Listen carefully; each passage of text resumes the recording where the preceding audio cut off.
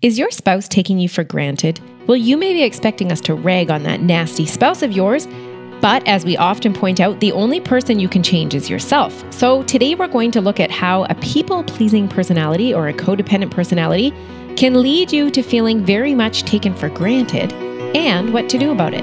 The Marriage Podcast for Smart People is designed to help busy couples like yourselves move away from conflict and unhappiness to build a marriage you'll love today and treasure for a lifetime.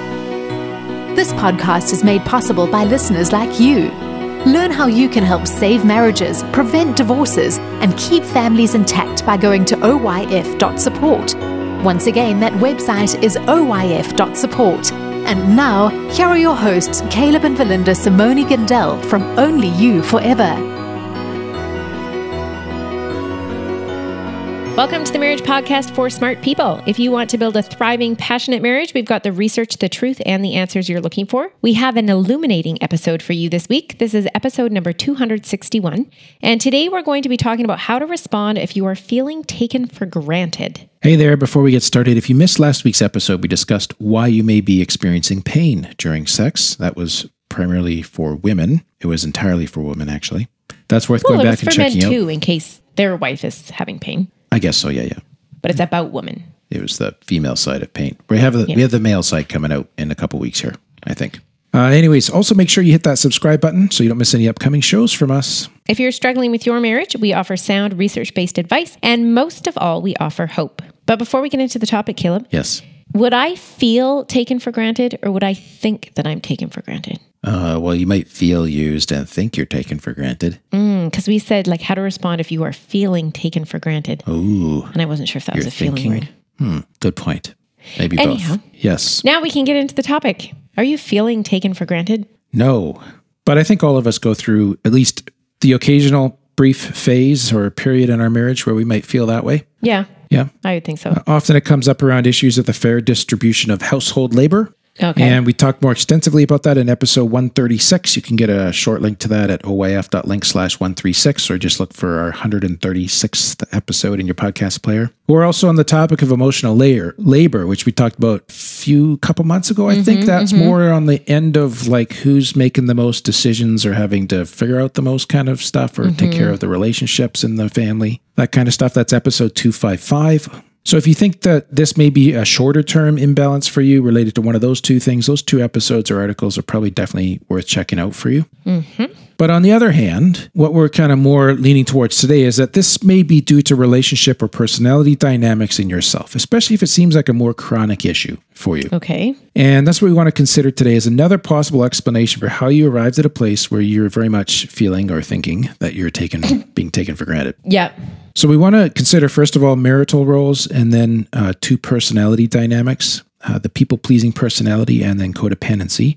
Those are two tendencies that can make it more easily for a person to be taken for granted or feel that they are being taken that way. They're not the same thing, but we'll get into that in a moment. But let's start with roles in marriage. Okay. So sometimes couples have a more traditional view of marriage. Now, we've said in the past, we don't get down on anybody for having any particular thing. It just as long as both people really like it. Okay. Yep. The husband, in a traditional view, makes a lot of the decisions. The wife is supportive of the husband in her role. Again, should be agreeable to both spouses if they want to do it that way. But you really want to be sure that if this is the arrangement that you're going by, that it's considered to be fair by both of you. And especially that in that sort of discussion around fairness and equality and so on, that the wife's needs and wants are not overlooked in the relationship, because very easy for the traditional role to become much more like a patriarchal sort of arrangement where it's all about taking care of the man. Okay. Yep. And the dominant vision of marriage in the 20th century was created during the interwar years. Like during the war? Just sort of even between the two wars, right? Before this, husbands and wives are seen to represent complementary but separate natures and existences. And today, couples with a less traditional view of marriage, they will negotiate household arrangements in a more fluid and individualized fashion than their parents' generation did. So we're just describing a change in culture here, right? Okay. But it's good to recognize these things because it's often the difference between our parents' generation and our generation. Old norms were based on separate spheres and an elevated appreciation for female self-sacrifice. Like that was appreciated. It was a value in the culture back then. On the other hand, modern norms are more based on comradeship and self-expression. So it's more common in modern marriages for the wife to contribute financially to the family than it was in previous generations. Right. So women have more expectations to manage than men because of the way things have changed. And so they have to... What do you mean by that? They have more expectations to manage. Like they're now expected to bring home income as well as take care of everything? Often. Sometimes. Okay. And this is part... I think quite often wives are more often in the case where they're feeling taken for granted. Is that fair? Oh, okay. Yeah. And so, again, kind of going back to the older traditional view of marriage, it's easier to have this expectation that the wife should be willing to sacrifice her own needs and wants for those of her husband, for his needs and wants. Right. And always be supportive of what he does at the expense of her needs and wants. Uh-huh.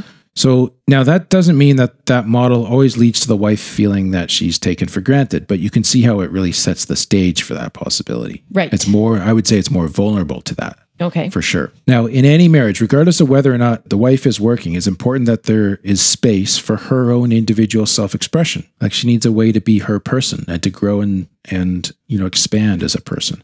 And room for her to connect to her husband as a peer, as an equal. Yes. Right? And that means you have to make space. You have to make room for one another's thoughts and feelings. So for husbands in that format of marriage, it means you really have to work at not dominating or controlling your wife, but allowing her that room to have her own voice, to have her own place as an equal in your marriage, even if you subscribe to the traditional model, just because it is more vulnerable to becoming very sort of much oriented towards the man, the husband. Okay. Does that make sense? Yeah, I think so. Okay. So I'm just... Like you just have to be more aware of it. Yeah. I try to gently say that the traditional model is more likely to lead to problems, so you really kind of have to probably work a little harder than maybe like an egalitarian model. Okay. So that's roles in marriage. Now, we're going to kind of pivot from there to talk about two personality features, I guess you could call them. Okay. One is the people-pleasing personality and the other is codependency. So we'll start with people-pleasing. And folks that have this kind of personality, they often allow others to influence their decisions because they want their approval, or they might even be desperate for their approval. And if you think that this may be you, then this pattern will likely be present not only in your marriage, but you'll also see it happening with other people like your siblings or parents or neighbors, or even in your church or social networks, those kinds of places too. Okay. One way to describe this personality or this personality trait is you're living from the outside in. You find yourself looking to meet others' expectations predominantly, rather than living from the inside out of who you are, and really expressing yourself authentically in the world. So the risk with living this way is that you can begin to lose track of your own identity because you're so focused on those outside factors, those outside influences, that you shift your personality to adapt to the group. Become almost a bit of a chameleon, right? Okay. So those these outside influences are the needs of others. And they may not be bad. They might be good things, right? Like there's a lot of needs in a family, in a church, or in a school. Your kids are going to school, right? There's all sorts of stuff you can do, but you're trying to make all of those different people happy. Oh, so so you have no expression of who you are. Right. It's just reacting to all the things coming at you. It's pleasing everyone else. Okay. And it can leave you feeling like, well, what about me, right? So this is where we get to being taken for granted. Okay. You don't have a chance to form authentic, deep, loving relationships based on who you are. And by that, I mean like you're a person that is attracted to me because of who I am, not because of how I'm trying to please you. Whoa, say that again. You're attracted to me because of who I am, not because I'm trying to please you. Right. Okay. The people-pleasing personality may be beloved for all that they do. Okay. And not so much for who they are. Okay. So if you don't want to take a person for granted, you need to love them for who they are, not what they do. Right. But I'm speaking more to the people pleaser. Okay. And I'm saying you need to derive your love or learn to relate to others, to connect to others based on an authentic view of yourself rather than everything you're doing for people to try to earn their love. Okay. So let me go a little further into the roots of this thing, which I think will explain where I'm coming from. Okay. But I'm just more trying to say, hey, this is what the features look like. Okay. In marriage, it could be like so much of the focus has been on your spouse that you as the people pleaser are left wondering after a number of years, like, when is it my turn? Because there's so much catering to the other. Yeah. And so much focus on your spouse, right? Now, often this people-pleasing personality is formed in childhood in a family system where the child's deeper needs or kind of core needs for being loved and for being bonded or having a bonding with a primary caregiver where that wasn't really met. And perhaps you learned, even subconsciously, that you had to earn your love. Maybe you sacrificed elements of an authentic childhood by being the good boy or the good girl, like getting into a little mischief or that kind of, the normal sort of things that we would see as part of childhood. You realize, no, I have to work hard to be a good boy or to be a good girl to please my parents. Like that had to become the sort of the predominant narrative of your childhood. You may even have concluded that it was your own fault if you didn't receive as much nurture. How do you compensate for that? Well, you work harder to earn it. So you continue then, even as an adult now, to try to earn attention and approval and acceptance by pleasing others. And that's how this becomes such an integral part of your personality and even your expression now as an adult. Okay. So it's really, the child is being oriented from a very early age to please others in order to get what they need. Yep. Okay. Now, in its more severe forms, you might feel like a deep-rooted sense of shame. And at the extremes, may not even believe that you have the right to be alive or to be seen or to have a voice or to take up space. Like, I'm not deserving of these things. Unless I'm people-pleasing? Unless I'm taking care of this other person. Oh, wow. Yeah. Okay. Now, not all, again, these are the extreme forms, right? Yeah. And I will sometimes see these characteristics, for example, maybe it's easy to imagine, in the context of a wife that's being abused by her husband. Even just, so I'll drop the word just, even in an emotionally abusive, where there's no physical abuse, but she just doesn't deserve the space. She doesn't do enough to please him. And that's how she'll often start the process of healing, is from that difficult spot.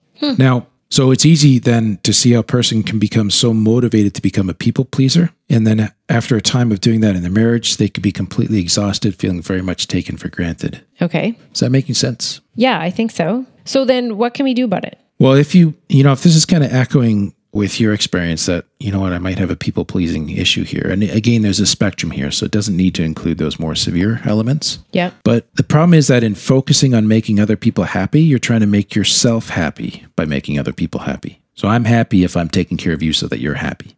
Okay. What? But do you think they're actually thinking that? No, but this is how they're functioning. Like, this could be subconscious. Oh, okay. Yeah. Okay. And the irony is, it seems like you're focused on the other person. So this could fit very well in a Christian worldview because it's so service-oriented. But you're actually focused on yourself. It's like, I need to do enough for you so that I'm happy because you're happy, right? Okay. And that's where this is a little bit delicate, right? And tricky to untangle. And so a couple experts in the field that we were looking at, they noted that the people pleaser is really intent on, what can I do to make you happy? If they can turn it around and ask themselves, well, what makes me happy, or what truly makes me happy, or what makes me get up in the morning? Those are good questions, but those are difficult questions for people pleasers to try to answer. And to be candid, changing the people-pleasing personality is pretty difficult. It's hard to break those old patterns, right? But here's a useful quote. It says, it's not about thinking of yourself first. It's a matter of identity. The people pleaser is meeting the expectation of others as a long-standing identity pattern from childhood. And so you need to get to the root of the pattern, to let go of the old self to grow into something new. It will take time. Yeah. And this may seem counterintuitive, but one good way to take the focus off yourself is actually by bringing more focus to yourself. Well, I said it would be counterintuitive. So it's asking yourself questions like, what do I want? What's important to me? What kind of life do I want to live? Right? Yeah. So that's self-expression. Okay. Think of how you would respond to those questions independently of how your spouse would react to your response. Like, just in yourself, how would you want to answer those kinds of questions? Now, okay, so how is that helping? How are those questions helping? Because the people pleaser is going to say, well, I'd like to do this, but I'm going to go check with my husband to make sure he's okay with it. Because if he's happy with it, then I can be happy with it. See what just happened there? Yeah. So it'd be wise to have some partners in change as you go through this process. If your spouse realizes that this is part of your personality and also part of what happens in the dynamic between you, and your spouse wants to support your journey to becoming more authentic, then that's a huge asset to have someone like that in your corner as a partner in this process. You might also considering doing counseling. So there's a number of effective approaches to helping someone who has a strong people-pleasing personality to help them learn healthy independence, what it means to serve others from a place of acceptance and fullness rather than service out of neediness and a quest to feel complete or whole. I was going to ask you about service because it almost sounds selfish. Like, what do I want? What's important to me? What kind of life do I want to live? Yeah. So sometimes we again, let's go back to the Christian ethic, right? Where we get sort of legitimately concerned about selfishness. Yeah. And so this is more about like, God has created me for a purpose. And from that place of purpose, I will serve. Okay. And to get there, you have to understand, okay, what are the values that he's instilled in me? What are the desires he's put in my heart? What motivates me? Right? So maybe and from that sort of God-given sense of motivation, how do I want to serve and function in this world? That's operating out of a place of fullness. Okay. Rather than trying to use pleasing as a way to try to fill up a sense of emptiness. Okay. Or insufficiency. So that's like a really fine balance in there. Yeah, it is. Like to know in yourself the difference. Yeah.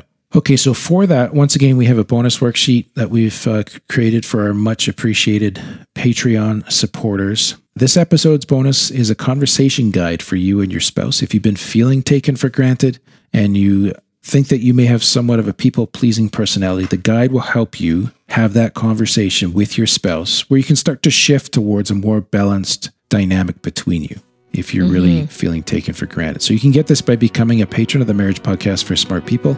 And we'll take a short 60-second break here to tell you more about that. What happens when the fairy tale marriage meets reality? Too often, high expectations lead to disappointment, communication breaks down, and the struggles of day-to-day life become overwhelming, leaving you feeling lost and without hope.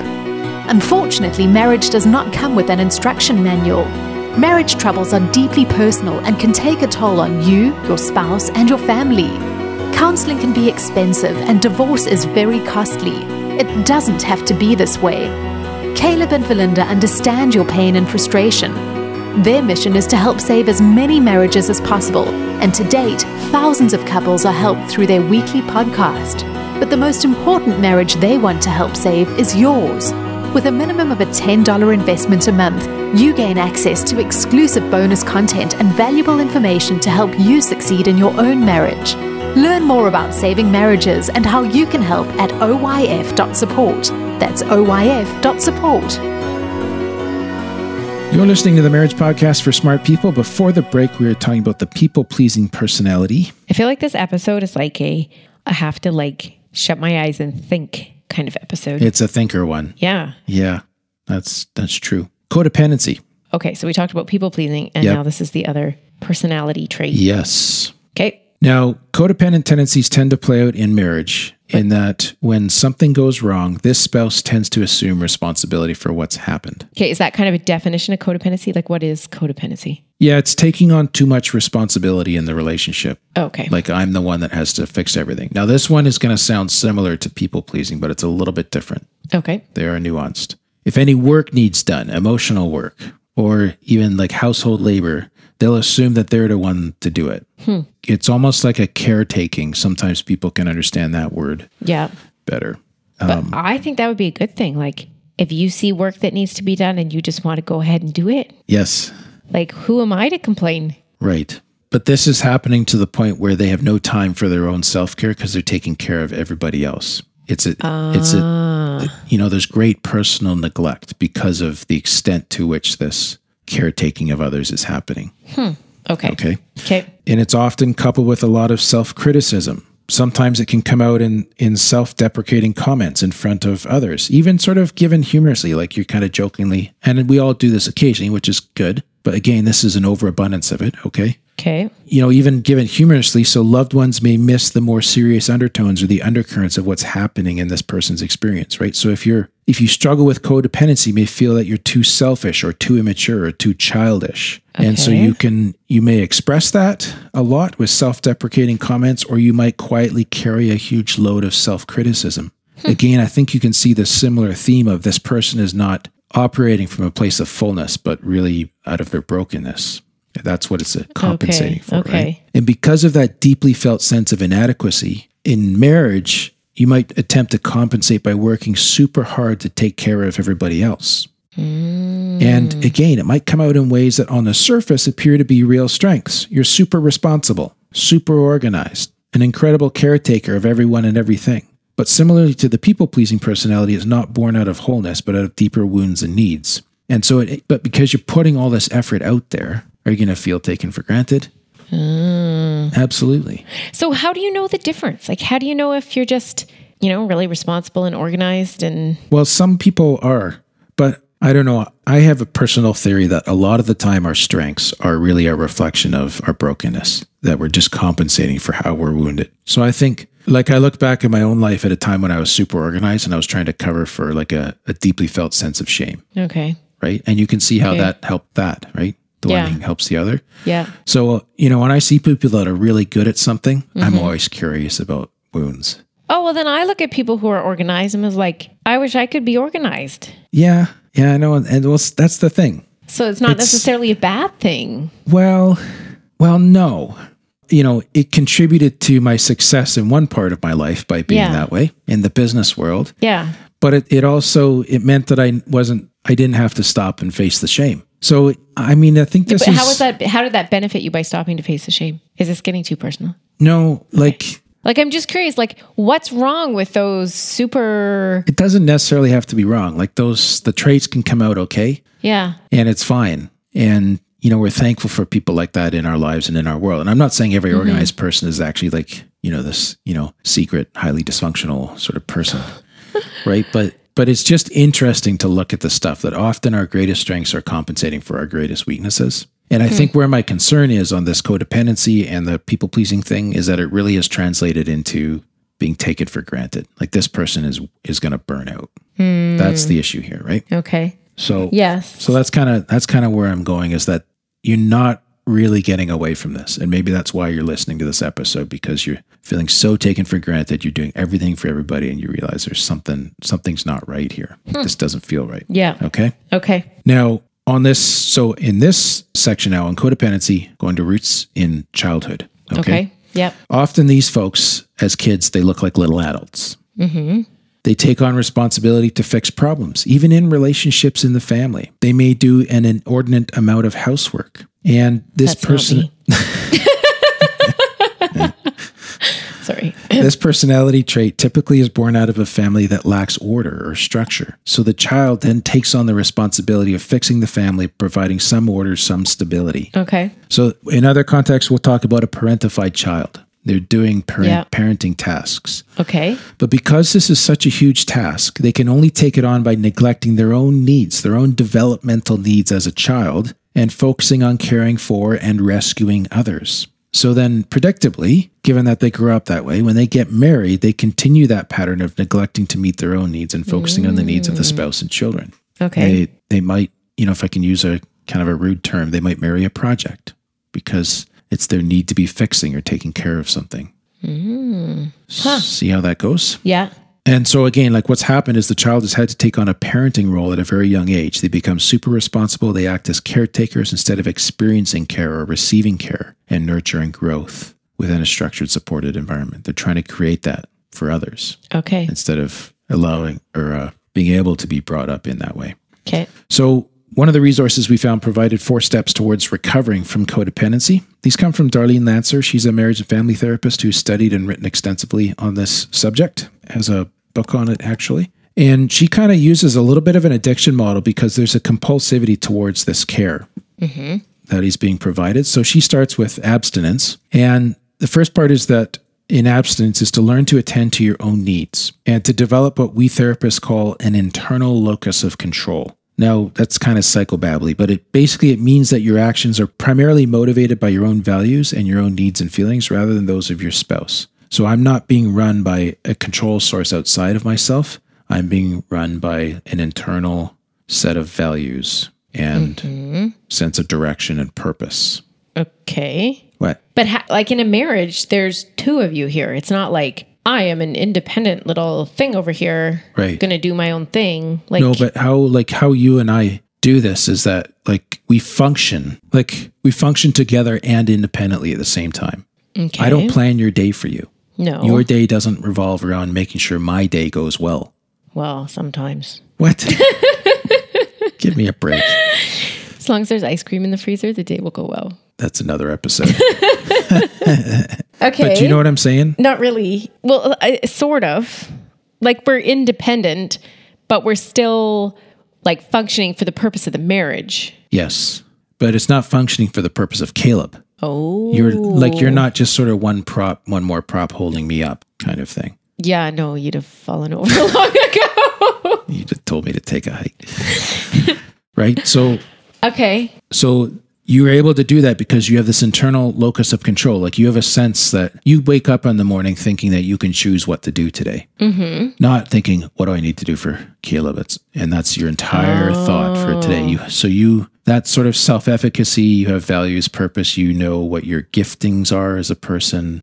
You know what I mean? So that's what you're talking about. You've come to a place where you've granted your spouse the power to control you. It might not be that you have a super controlling spouse. Right. But you've kind of put that control source outside yourself or allowed it to go there, right? Now, for a person who's in this place, when they think about taking that back, what's the first thing that's going to hit them? Like confrontation. Yeah, I'm going to make you unhappy. I'm going to displease my spouse, right?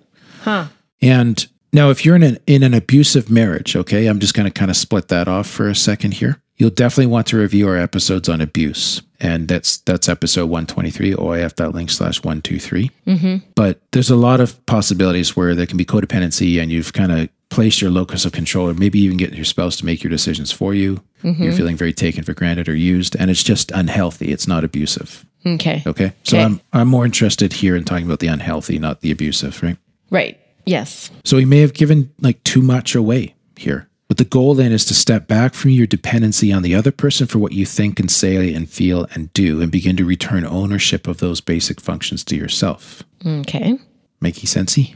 Yeah. Can I just go back? Like, what does that have to do with abstinence? Well, yeah, that title is a little bit obscure, but this is kind of like stopping the behavior, the compulsive behavior of getting you to decide everything for me. As if I'm a codependent person. So abstain from that. Yep. Okay. So this is, I'm assuming, from the researcher. Yes. The second is awareness, right? So often addiction is present as well. And maybe I should have mentioned that earlier.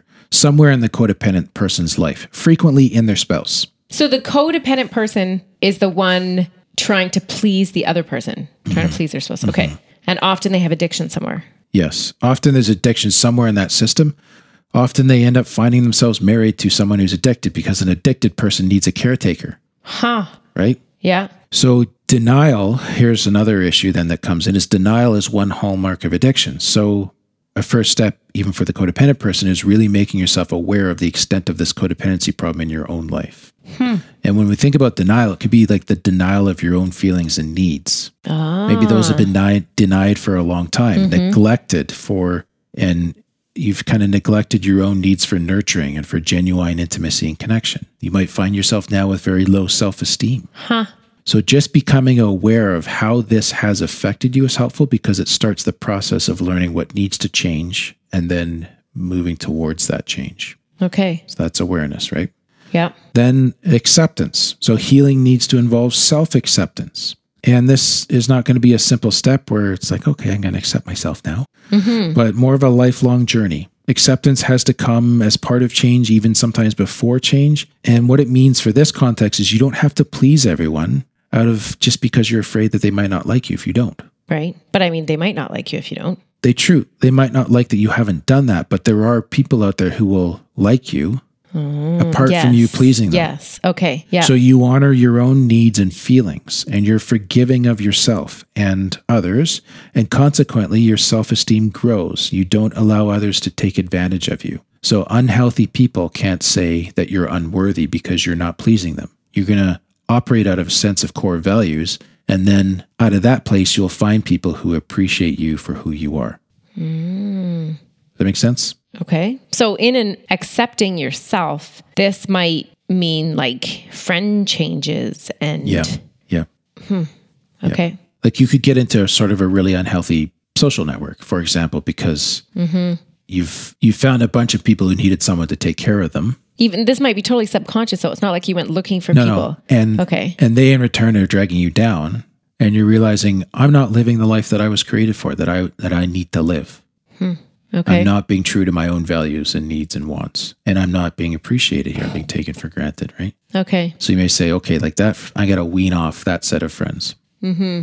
Okay. And then action. And of course, like it's not like you do 1, 2, 3, 4 here, but these are all going to be probably moving together, or you'll be kind of circling through them, maybe be another way to look at it. But self-awareness and self-acceptance have to be accompanied by new behavior. So that means some risks that might need to be taken, venturing outside of your comfort zone. It might mean things like speaking up, or setting a boundary. It will mean setting internal boundaries by keeping a commitment that you've made to yourself, or even by saying no to your inner critic, that voice in your head that criticizes you, or stopping your own negative patterns of thinking. So each time you draw out a new behavior or you take a risk to move towards health, you learn something new about your own feelings and needs. And this is the part where you really begin to move your awareness into real changes, where you begin to address and to change the ways in which you've been taken for granted, or you've allowed yourself to be taken for granted, right? And again, we're making the assumption that you're not in an abusive marriage. If you immediately try to shift this and you are in an abusive marriage, you'll put yourself in a very dangerous position. Okay. So you need to kind of go look at our episodes on that subject, if that is your case, because there's more to consider there. But if you're not in an abusive marriage and you start to do this, you might still experience some pushback from your spouse or even your children or your own adult family members because you've been taking care of them and they don't want to lose their caretaker, right? Yeah. And that's okay. So even if they didn't ask you to, Yeah. they might have grown to get used to it. They take it for granted. Yeah, exactly. Huh. Okay. Now, every family has this automatic tendency towards trying to maintain the status quo. And we're talking about you changing, right? One person changing, our listener. So it might be hard work to do this, but it is something that you need to do in order to move yourself from codependency in your marriage towards healthy interdependency, where you have your own independence and you're interdependent with your spouse. Alrighty. Make sense? Yeah, I think so. A little bit deeper stuff here today. Yeah. So if you're feeling taken for granted, then like you might not necessarily be a people pleaser or codependent, but you might share Some symptoms or some of the traits of it. Yes. So those are some good things to work on. All of these things happen on a spectrum. Okay. So it's not like you have to go away saying I'm codependent and I got this big thing to do. Like some people may just have a few ways in which they show some of these traits, but we'll need to do some of the same things. Yeah. All right. Well, that's good. Very illuminating episode this week. Thanks. We'd like to thank those of you who became patrons between this recording and our previous one. We had Christine and also Karen. So thank you to both of you and to all our faithful supporters each month. Next week, Caleb. We're talking about when visiting with your family is traumatic or difficult and what to do about that. That'll be good. That's all for today's episode. You can get the full show notes at oyf.link/261. Find out how you can help. Go to oyf.support. Thanks, and we'll see you next week. The Marriage Podcast for Smart People is totally funded by listeners who support Caleb and Valinda in their mission to save marriages. If you would like to be part of this worthy cause, open your web browser to oyf.support. A minimum investment of $10 per month will help restore hope to married couples. Plus, as a patron, you'll gain access to exclusive bonus content and valuable information to help you succeed in your own marriage. Go to the website oyf.support now for more information. Thanks for listening to the Marriage Podcast for Smart People from Only You Forever.